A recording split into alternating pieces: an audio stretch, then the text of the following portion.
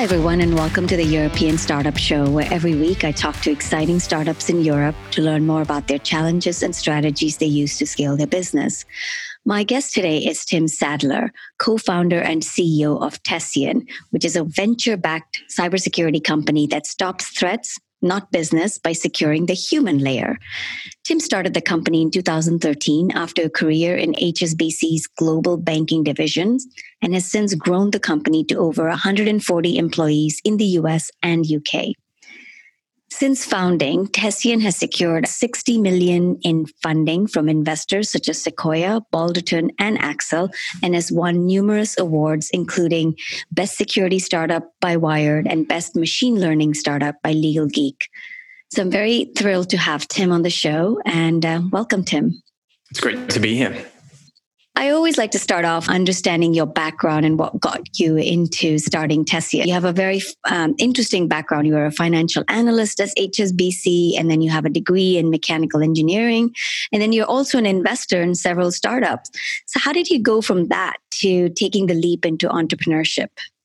Yeah, so the answer is that I guess there's an order to all of this. When I was a kid, I was always really interested in technology, but specifically how technology could be used to make people's lives better, or you could create something that would somehow change the world, I guess. And I went to university and I studied engineering.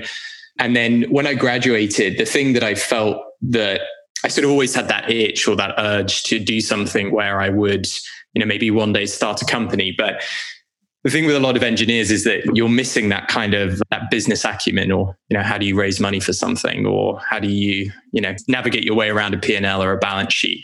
So I went to work in finance at HSBC in their global banking division. And that was kind of a great experience that really taught me the fundamentals, all the business side of things, really. But it was also the place where I started to understand more about how enterprises actually manage security, certainly from an end user employee perspective as well, and just the kind of confidentiality of data that's handled and shared. So along with my co-founders, Tom and Ed, who had very similar backgrounds, we met at university. They were also engineers, but they also began their career in banking as well. And we'd kind of all found this problem together at all of the companies we worked at. Securing people and the data that they share was just this common thread, and gave us the idea to start Tessian. I know that you don't have a background in security. Was that a problem that you had to overcome in some way? Because security is such a niche field where the people have such a deep knowledge on all these terminology, the security stack, etc. How did you overcome that handicap in the beginning or even later on? Yeah, it's a great question. I think about it like it was a blessing and a curse. So as you say, it's difficult, I think, just in any field when you're trying to break into it with no prior experience or network. And you're completely right that it's tough in security. But we were 24 years old and we had limited experience in anything. We were kind of first time founders, first time anything. And you're right, it makes it that bit harder. You just have to hustle really hard. But the reason why I think it was a blessing is because we were so, I'm trying to look for a better word, but we were so naive in some ways that we just had no preconceptions. Our minds were not set in any way. Everything looked like an opportunity. We were really curious. We would just ask questions all the time. Well, why isn't this a thing? Why can't this be done this way? And I speak now to a lot of people who've had careers in security 20 plus years. And they often comment, this is a problem that was hiding in plain sight just because nobody had thought to approach it in this way before. So I think it had its benefits as well. Interesting. Yeah, I can see that. Like you brought a fresh perspective and probably looked at it from a different angle than if you were steeped in security. You probably came with a preconceived notion of what can and cannot be done. I can see that. Okay. Yeah.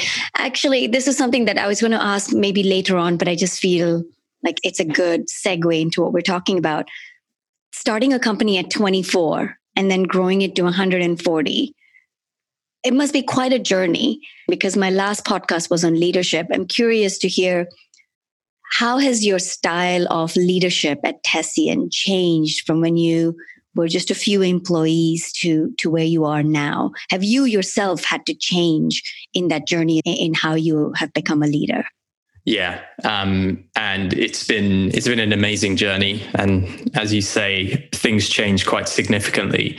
And I think the biggest shift is that when you start off and you're a set of founders, 3 people, really the work you're doing centers around building and designing product and then selling that product.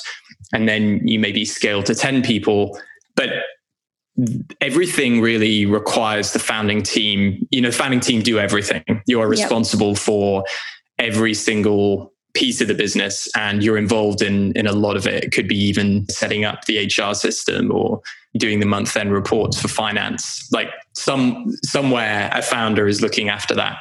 I think as the company scales, and the biggest thing that I've learned is that the role of the founder then becomes to hire a great set of leaders underneath them for the rest of the company, and then empowering them to go and lead their individual teams or their individual departments with their own OKRs. And we've really been on a journey with that at Tessian. I think we've done it really well. But you're right, there's a new muscle, certainly for first-time founders. You have to get very comfortable with stepping away from actually being the practitioner and writing code and, actually closing the customers yourself, and actually hiring a team or hiring a leader who can hire a team. I can see that. Okay, given the shift of employees from now workplaces to remote, I imagine that there's so much more of a focus on security and ensuring people are not only protected, but can continue to collaborate even more. So something like Tessian, and you can obviously give me an overview of what Tessian does, but it sounds like it would be so valuable in this new environment that we're operating in.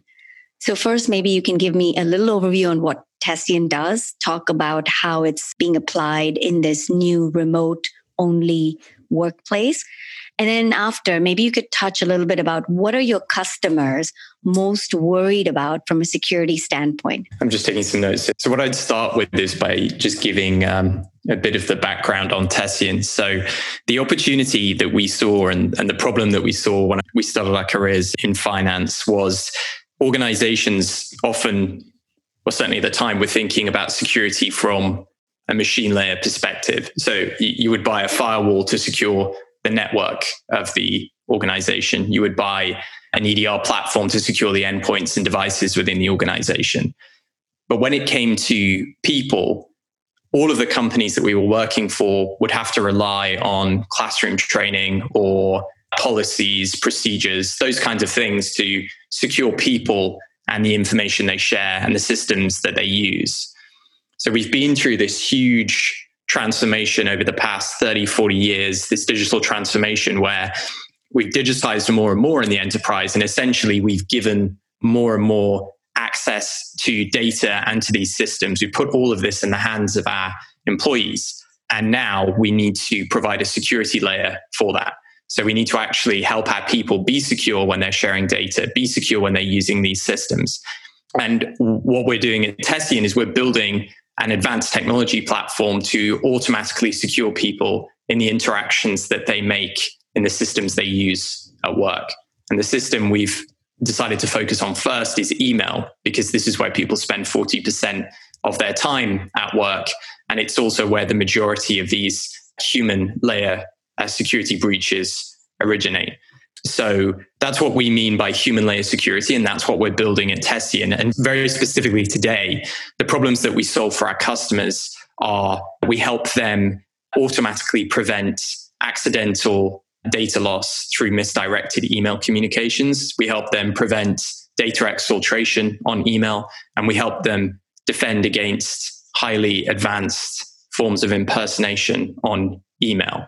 And if I then go to this new world we find ourselves in today, you're right, everything changed about a year ago, where companies went from having 1 or 2 offices around the world to having as many offices as you have employees, right? And the office is suddenly everyone's front room or kitchen table or whatever else it is. And I think there's a number of things here that are problematic. But the first thing is that organizations do not have any sense of visibility into human layer security today. So there is no way to understand across all of the key facets of human layer security how secure is person A compared to person B. Everyone has their own security characteristics. Someone might be very, very careful. Someone might be more careless when they share information. Somebody may have a position in the organization which makes them a bigger target for hackers trying to break into the organization, so on and so forth. So I think one of the biggest challenges is that organizations today really struggle to defend what they can't see. And at the moment, there is a limited visibility there. But of course, Tessian helps companies gain that visibility into their human layer. And then the second thing is more specific, but it pertains to this particular security threat of email phishing or business email compromise. And this is a huge issue where attackers are targeting organizations through their employees. So when I describe to my family, my parents, what I do, they think about a hacker kind of breaking into a computer, right? Someone like madly bashing away at a keyboard with green numbers going up on the screen. But actually how it often happens is that you will trick somebody into doing something. It could be the attacker sends an email that is impersonating a trusted third party, but it's actually leading them to a fake website, or it's requesting them to pay a fake invoice, those kinds of things. And this is a huge problem because people can be easily tricked and it's really easy to impersonate somebody on email. So I'd say that is a core concern right now. And then just to go one layer deeper, the reason why this is a specific concern now because of the way the world's changed is because if you imagine if you're working in an office and you work in a team of people, you're in the finance team and you receive an email and it says, hi, this invoice is really urgent. Please, could you pay it immediately from your CEO? And you look at it and you say, okay, well, this kind of looks, I don't know. I hadn't heard about this. I didn't know it was coming. When you're all in the same office or you're all in the same building or you're all in the same, location, you can go and verify that request in person with someone. You can look over and say, okay, I can see the CEO is over there in that meeting. How did he just send me this email? But when everybody's remote, you have to place greater trust in systems like email. And it's hard to do that when attackers are leveraging those systems for fraudulent behavior and also to try and break into systems. So I was briefly working in a security company before, and I feel like a lot of these problems, especially phishing, is something that's so well known, and there's so many people trying to solve that problem. First of all, email security companies, right? You have the semantics of the world that have solutions for this. I know that companies are attacking it from also the mobile perspective, and they're looking at things like when a certain domain was created, where it was created, and verifying it and saying this domain looks fishy, don't click on it. So I feel like email security and phishing are problems that are well known and existed and are being attacked by different security companies, either from the endpoint perspective or from mobile perspective. So I'm curious to understand how Tessian fits into that ecosystem. Yeah, it's a great question. And you're right. There are so many vendors and so many different software solutions within security. The problem of phishing and business email compromise is a really, really complex one. And it's often underestimated by, unfortunately, a lot of other vendors and a lot of companies who are trying to solve this problem. And today's threats require a deep understanding of the relationships that an organization has from an email perspective, and also a deep understanding of the kind of content that you would normally share, and then content that may look like an anomaly or a relationship that might look like an anomaly. And in short, Tessian, we're using machine learning models and natural language processing and those kinds of advanced technologies to actually solve this problem from first principle.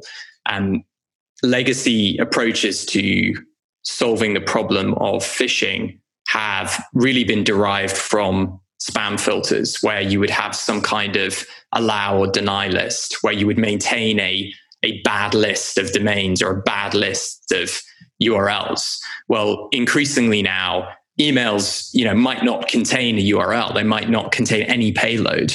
And you actually need to start understanding the textual content of the email. You need to understand the relationship behind the email. And I'll give you another example. There are an overwhelming amount of email attacks and phishing that now happens where the email is sent from the legitimate email account. So you think about that, for example. You work in a company, you work in the finance team, and you interact with, abclawyers.com. And somebody at abclawyers.com actually has their account hacked. And the attacker is controlling that account and sending emails from at abclawyers.com. That is really, really common. Now, you have to go really, really deep on your inspection of every email to say, okay, well, actually, we verified this is the legitimate email account, but it's being controlled by an illegitimate sender. Right. So there's some of the things that Tessian has to do, and how deep we have to go with our technology and machine learning, and as we call it, stateful machine learning is that core that allows us to do that. Yeah, that makes a lot of sense, because I remember I had an interview actually with someone from a financial institution in my previous role, and they said that their biggest threat was insider attack, like people inside doing things either by mistake or actually maliciously attacking and taking information away. So it sounds like where Tessian is really operating is really trying to use machine learning to understand the usual behaviors of the employees and then finding anomalies. Am I correct? That's completely correct. So we think about it as we build machine learning models to automatically identify security threats caused by human error. And there are three core pillars of human error: people making mistakes, so inadvertently, people breaking the rules intentionally, and then people being tricked or people being hacked.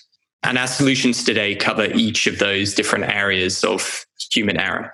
But as you say, the employees in the organization, often who are just trying to do their jobs, just trying to do the right thing, still can make mistakes, still can be tricked or hacked. And then, of course, there are those scenarios where people can break the rules and do bad things. So you've used this term human security layer a couple of times. Do you see this human security layer as a new category? I think Tessian was called check recipient before. I'm moving a little bit now into your go-to-market strategy, but I'm really interested in understanding how you came up with this human security layer, and if you see that as a new category, and what was the process of creating this category? Yeah, human layer security is a new category, and it's a category that we created at Tessian to encompass to articulate and describe the particular problem set that we're solving. And I think, like all great companies, the truly enduring companies, the ones that really change the world, are you don't just do something better, you do something completely different to what came before.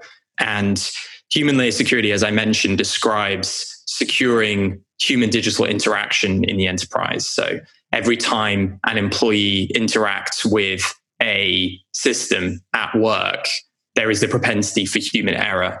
And we want to take that problem away. So we think every organization in the future will have some kind of human layer security platform that is securing their people in the way that a firewall is securing their network, an EDR platform is securing their devices and endpoints, and a human layer security platform is securing their people. I think in terms of the creative process, there are a few things to consider, but whatever category you're trying to create it's got to be simple enough that people can understand what it is. It needs to be novel. And then it also needs to allow you to scale into solving that problem over time. What I mean by that is what you do today may be a subset of the overall problem, but you can see a clear path for how you get there. And I think with any kind of successful category creation, what companies need to do is they need to take their stakeholders, so their customers, their employees, they need to take analysts on that journey from, okay, here's where we are today, here's where we're going tomorrow, and then in 5 years' time, here's where we're going to be, here's where we're going to end up. And that's something that we've been working on for years now, and we continue to work on as we try and get the whole world nodding and saying, yes, we understand human layer security. That's what we want to call it, and we're buying into that vision. The other day, I was with a customer who, showed us a overview of they were giving us an overview of their infrastructure. And I should say they're not a customer yet, but they're a potential customer. They showed us an overview of their infrastructure, and there was a pillar of their infrastructure, and it was called human layer security. And I thought, that is amazing. That's great. That's great to see. You're not using our product yet, but you are talking in our terms, in our language. So yeah, we're that is phenomenal, because I know how hard marketing in the security category is. So what do you think you guys did right to start having the industry now be saying and talking about the human security layer? Is it just a question of beating at it consistently time and time again, and then it just flips at some point? Or could you look back at that journey of creating this category? What do you think was the tipping point that made this happen? I definitely think that's a large part of it. You have to pick something and you just have to go for it. And you need to talk about it a lot, and you need to really reinforce it. And our teams have done amazing work on this over the past year. Last year, we launched the world's first Human Layer Security Summit. We've been doing that now, I think, every quarter. And we have a great Human Layer Security Summit upcoming in the first quarter of this year as well. Things like that really help. But the other thing, and I think it's so important, is that human layer security is a category and a framework for articulating, I think, what so many people in security have been thinking for so long, but just couldn't quite find the words for it, couldn't quite find the terminology, couldn't quite find the way to say, I can put my finger on it, that's it. And I think when we bring human layer security forward to customers and forward to those stakeholders, what we often hear is, yes, this is what I've been telling my team for years. This is what I've been thinking for decades. And again, it's shaped by many, many things. But I think when you can actually provide the language, the framework, you can provide that way of articulating a very, very common problem that has previously just existed in people's minds. It's an incredibly powerful thing.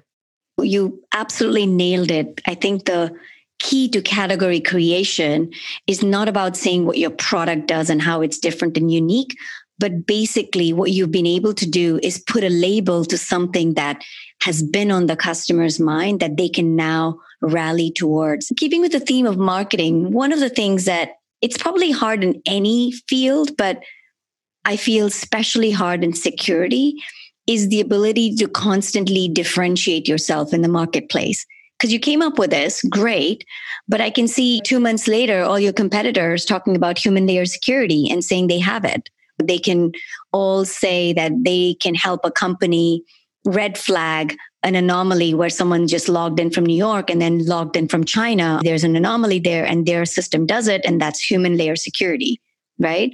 So how do you continue to differentiate yourself in the marketplace when things can be so quickly copied? Yeah, it's a great point. And in many ways, words are cheap. So it's really important, I think, that the category that the company is defining and going after and trying to become the leaders of that category in, it has to exist at every layer of the organization. And a really key piece of that is actually at Tessian, we have to say human layer security, we have to present human layer security, and our product needs to practice human layer security. And that kind of product piece is so critical. So we distill what is a human layer security platform. At Tessian, we say a human layer security platform is a platform that can provide you visibility into your human layer security risk. It can automatically remediate human layer security threats. and it can provide notifications and alerts to employees in the moment to nudge them and change their behavior so that they can adopt better security behavior. So it's 1, 2, 3. And so it's coming up with the framework, it's coming up with a category, but then it's then actually practicing that in your product and at every layer through your organization. And actually, even for Tessian, one of our company values is this value we call human first. So we are a company designing a security platform that is protecting people. And we therefore need to think with a human first approach to how we design our products and also how we work with our customers and how we support them. Often security teams are dealing with a lot of high stress and difficult circumstances, so on and so forth. So the point I'm trying to make is that human layer security isn't just a category, it isn't just a badge that we kind of slap onto the side of the company. It's actually something that guides the values, the principles, the product. Every single layer of that organization is driven around that category, that mission. Well, actually, there it is, right? It is our company mission. Our mission is to secure the human layer.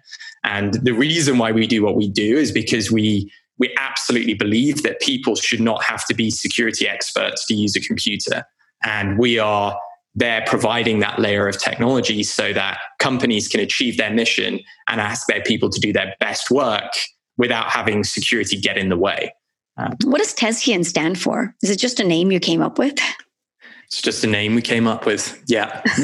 we had a few, we really wanted to have a company name that didn't mean anything, so that we could ascribe our own meaning to it. So if you go on to Google and you type Tessian, or, we were thinking of words where you would type something and there would just be kind of nothing. Nothing exists.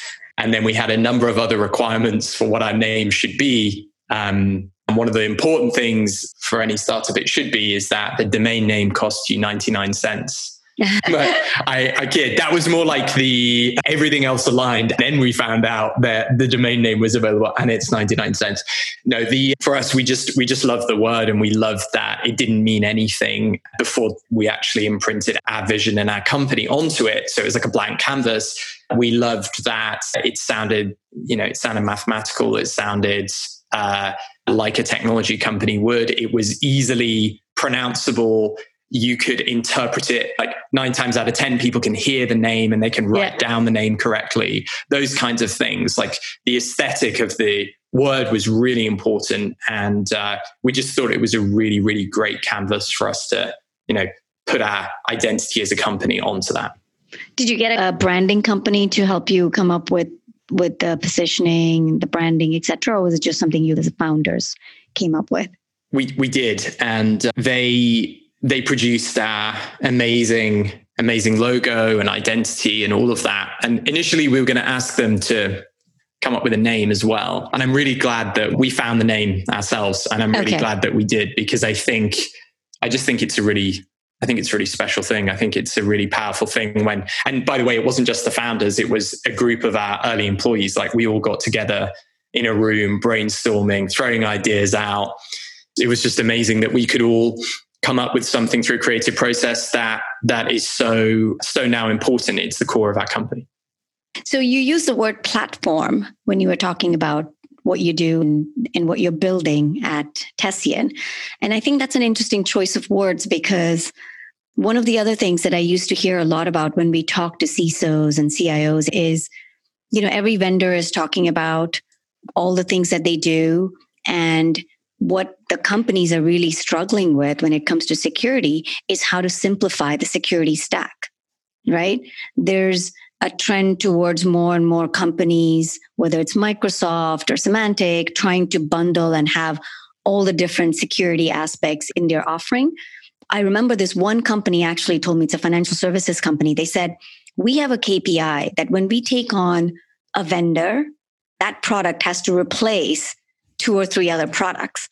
So when you go out and sell your human security layer, how do you address that? Because there's so many people providing different aspects of that security stack and making it more and more complicated for the security teams. Yeah, I think it's what you said, which is that any security buyer or IT buyer is looking to buy products that solve today's pain points, possibly help them replace other initiatives or other products. It doesn't always have to be products. It could be processes or it could be something else. But then how does that purchase expand over time for them? What role does this product play in a year's time, in 2 years' time? And today at Tessian, we do many different things for our customers. It's not just a point solution. I think that's really important. In many ways, when you're starting a company, you kind of want to be a point solution, or you want to be just a feature, because you've got to break through the noise somehow, and you want it to kind of be the lightest thing possible to initially land. But I think we've done this really well, where you can buy Tessian to solve your problem of misdirected emails. You can solve the problem of data exfiltration. You can solve the problem of business email compromise and account takeover. You can solve all three of those things. Whatever the journey is that you want to go on with Tessian, it is a journey and it is an expansion over time of your consumption of the product. And I don't mean that from a sales perspective. It's obviously good for us as a company, but I think it's critically important when you're trying to work with enterprises. You've got to be telling them the story about how this actually becomes a core piece of their infrastructure, and over time will help them replace more and more of their legacy stack, versus just being this point solution and actually going to have to kind of add this other thing in to secure this other piece of your infrastructure, or this other piece of your human layer, so on and so forth. But it is also a journey. No company can take on the whole thing right at the beginning. It's just that roadmap that you build, and we build our roadmap with our customers. So they're telling us, okay, well, actually, here's where we'd like you to expand next, and this is what you should do, so on and so forth. I'm going to talk about customer acquisition. What was your main acquisition channel in the beginning prior to getting your Series A? And how has that changed over time? What have you found as the best acquisition channels today, post Series A, in your growth mode? Yeah. So when we started, it was pretty simple. I was just reaching out to a lot of security professionals and people who worked in that part of the organization, sending an email, dropping them a call, that kind of thing, to try and set up a meeting and show them what we were building. And then if they liked that, we would run a proof of value, a proof of concept, and then try and convert them into a customer. And that worked really well. It still works well today. And it's how a lot of enterprise software companies go to market. You just have to knock on lots of doors and have lots of conversations. I think the biggest shift for us pre and post Series A was the introduction of demand generation and marketing. How do you bake in higher leverage sources of leads? What I mean by that is it's pretty low leverage to have, like, you can hire sales reps and they can individually reach out to a set number of companies, so on and so forth. But actually, if you build a great marketing team and you build a brand and you start to do things like, well, let's take the podcast, for example, that we were speaking about. You can then start attracting much larger audiences of people who can then learn about your products and then maybe visit your website, and they don't convert on the first visit, but they do on the 10th, and that kind of thing. So that's been the biggest shift for us, which is actually focusing on demand generation and also the role of marcoms and brand and share of voice and those kinds of things. And then what we're working on at the moment is then how we bring in, other sources of leads to our business through things like partnerships and technology alliances and those kinds of things. That's the next step for us. And which of these channels that you've talked about, like when you talk about demand generation, there's so many different channels. What do you feel what has worked well for you in demand generation?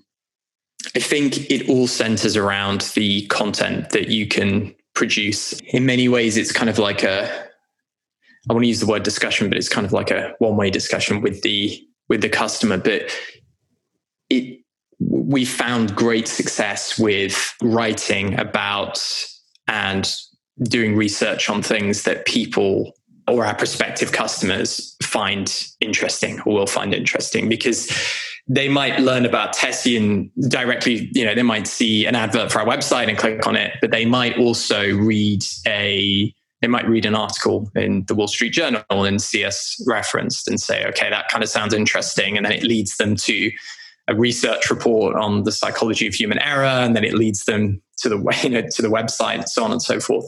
But I think being able to engage with customers through great content is extremely important, and something we're doubling down on in 2021 as well.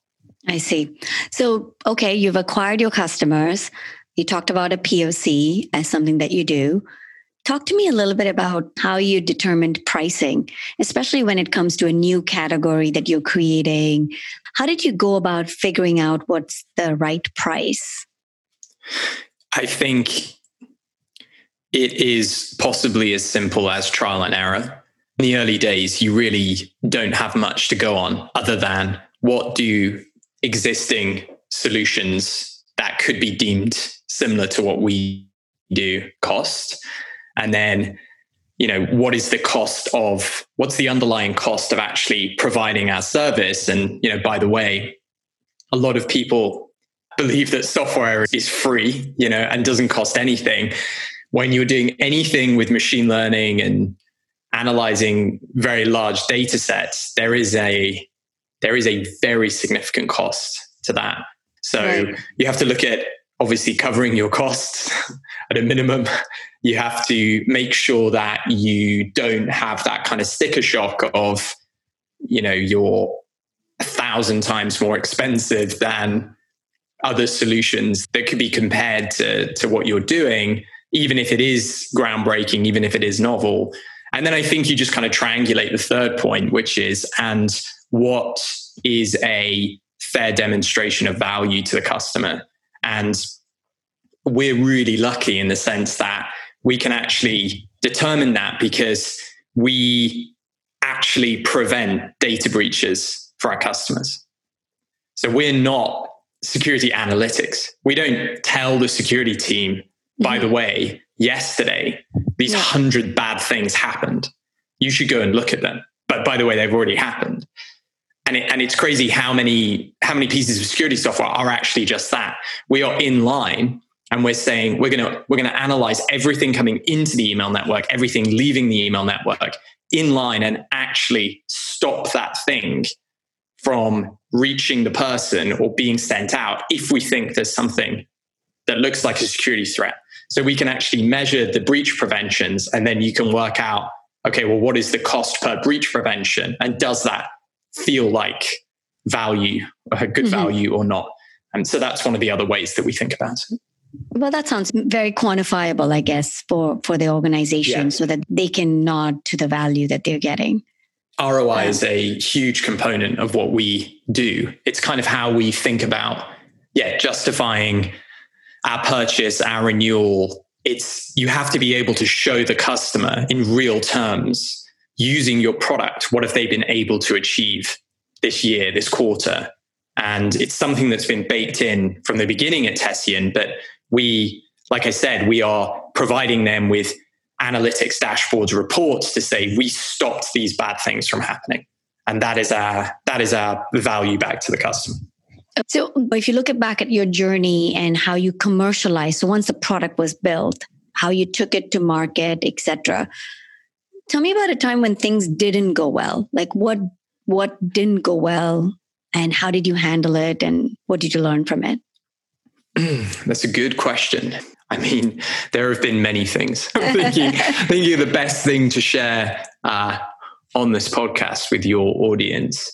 I think it's just the constant cycle of, there are some things where you just have constant trial and error.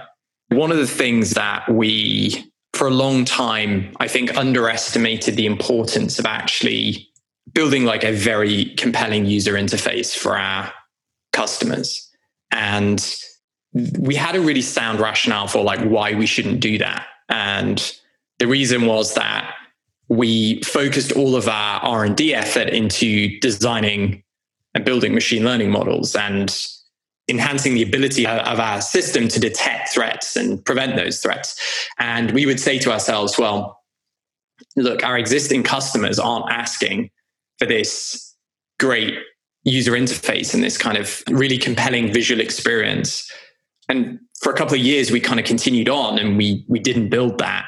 And it was a mistake, because what you forget is that the majority of your customers in any high growth company, the majority of your customers are ahead of you. And you've got to solve the customer set that you have today, but you equally need to be thinking about how do you then acquire your next 1,000 customers. If you have 100 customers, how do you acquire the next 1,000? And how you do that may be fundamentally different to the first 100. And it was one of those things where we had underweighted the importance and that significance of customers buy with their eyes, even in software, because it's the emotional connection you build with a customer when you get on a demo and you say, here is the product. And if you say, here is the product through slides, that's somewhat effective. But if you say, here is the product with the actual product that they can see, they can touch, they can feel, it's incredibly powerful. This is the thing. Nothing was disastrously wrong about that, but it led us to like suboptimal outcomes in a number of situations that I just wish hadn't happened. And again, it was a really important learning point for us, which is think about the customers that are ahead of you versus just focusing every decision. Again, it's really important. You do focus on the customers you have, but just don't focus every product decision based on that subset. You need to be thinking about the next cohorts as well.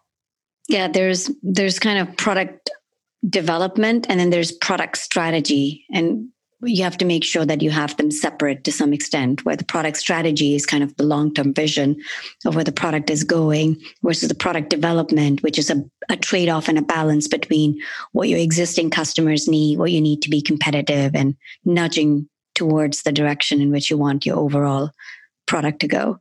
Yeah. Okay, I wanted to ask a bit about funding. I mean, you have tier one investors in Tessian. Can you talk me through how you did funding? Like, when did you go? How did you get your seed? Was it just people you knew in the network that believed in what you did? What were some of the things you feel you did right that allowed you to get an Axel or a Balderton or a Sequoia on board? I think, again, it's a blend of lots of different things. And fundamentally, your company has to be good, right? And what I mean by that is you have to have great people who work the company. Your metrics have to be good. Your customers have to be great. Your product has to be great. The problem you're solving needs to have a large TAM, so on and so forth. But I think one thing that we did well was in our ability to tell the story and the narrative. And a lot of founders I speak to who are thinking about raising their seed or thinking about raising their Series A or even B, there are so many resources online now that can tell you how to put a pitch deck together and, what slide should show what, and you need to have a slide showing team and so on and so forth. But actually, it's what I was saying about customers buy with their eyes and that kind of emotional connection to what you're selling. The storytelling and the narrative and actually why your company is going to change the world and what you're setting out to do, that big vision, I think is super important. And I think it's particularly important at Series A and Series B because there's so much competition for attention from VCs, investors, from partners.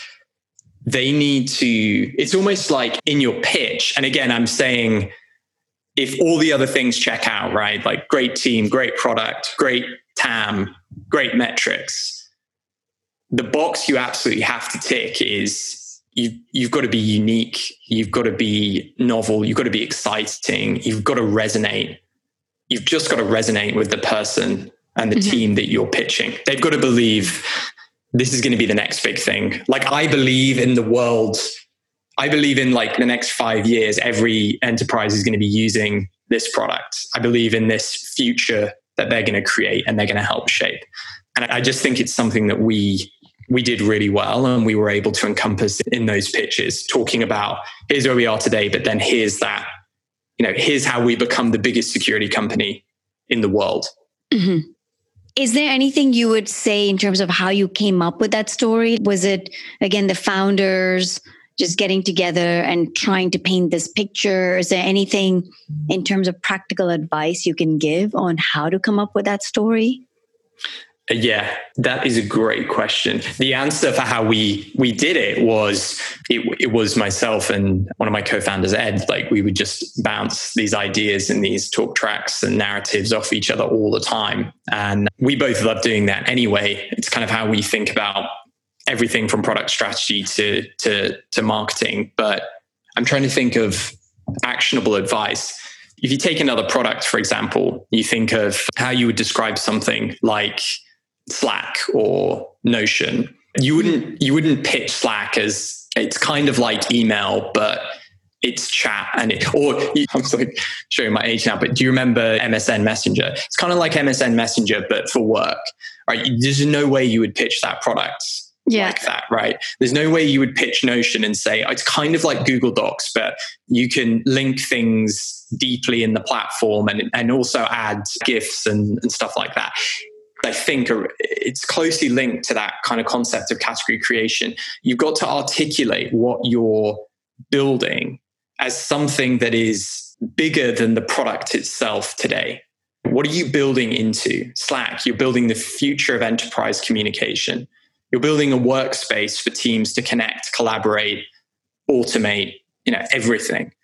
And it's that kind of spark that really, I think, results in really successful funding rounds for companies. I think it's drawing that line because successful funds have seen time and time and time again, companies come in and pitch them that are now going for IPO or going for that massive, whatever that massive event is. And they're saying, I remember 5 years ago or 10 years ago when they came to pitch us and the idea was like this big. Yeah. Actually, here's something that I think is actionable, and I've just remembered it. There was a founder, and I can't remember the company, but they wrote a Wikipedia entry for what their company will be at the point of IPO. Or maybe it was they wrote the S1 filing for what their company would file at the IPO. I think it's that. How do you articulate what you will be at scale? And then, of course, you need to have the semblance of how do you actually get there. I love it, Tim. Thank you. That was really nice. We're almost nearing the end of the podcast. Really quickly, a few questions. What are some of your personal goals that you want to accomplish in your journey with Tessian? I think you've kind of answered this, but anything you want to add to that? Yeah, I think the first one is just I'm on a continued journey of leadership. And humbled by so many of the great people that I get to work with at Tessian, and also people I work with who are linked to our company, and will continue to spend an enormous amount of time trying to live up to some of the great leaders that are around me and in my life. And the second thing for 2021 certainly is I want to get better at writing. I want to write more. I think writing has become so important for leaders. I think it's been important for a very long time, but if you didn't believe it was important, I think 2020 and the shift to remote work and the shift to kind of asynchronous work and all of that just completely just kind of shifted the landscape for how CEOs, founders, leaders, managers need to communicate with their teams. So they're two things that I'm going to be working on this year. Fantastic. Okay, so we have a quick rapid round of questions that I love to ask my guests at the end. Any book recommendations? It could be fiction or nonfiction, books that have impacted you either as an entrepreneur or just as a person that you would like to share. Yeah, I recently found myself going to a book that I read a couple of years ago. It's a book by Timothy Snyder called On Tyranny. It's a pretty deep book recommendation, but it's about how just lessons for society in identifying tyrannical leadership and how things can go bad in societies where there are bad government structures or organizations. So I think it's a really, really important book. It's really important for me. And I think it's important for the times that we live in. Absolutely. Sounds very relevant. Like you said, not only for the society we live in, but probably you could take a lot of lessons in the type of company and culture you want to build as well. So lovely. What about your favorite productivity tool? Do you have any tools that you use that you feel help you to be productive? Yeah, great question. My answer is my notebook and my pen. And I'm just really old school. The human tool, productivity tool. Yeah. And I just love like the connection with just writing things down and scribbling. It just helps me generate ideas, but it also helps me cement them. And then I'm trying to be a better tech CEO by dabbling in Notion and getting used to that as well. So I'm really enjoying that too, but it's that platform is so deep. I'm kind of scratching the surface at the moment. I set myself some goals for 2021 to start using that more and sort of centering more of my personal life and to-dos and everything around that. Awesome. Well, it is the European podcast. So question on what's your favorite city in Europe? Oh, that is a good question. I would say unequivocally, my favorite city in Europe, if I can still say this, and I hope I can, is London. And for me, I've known it as a European city for forever, and it will still remain as a European city in my heart.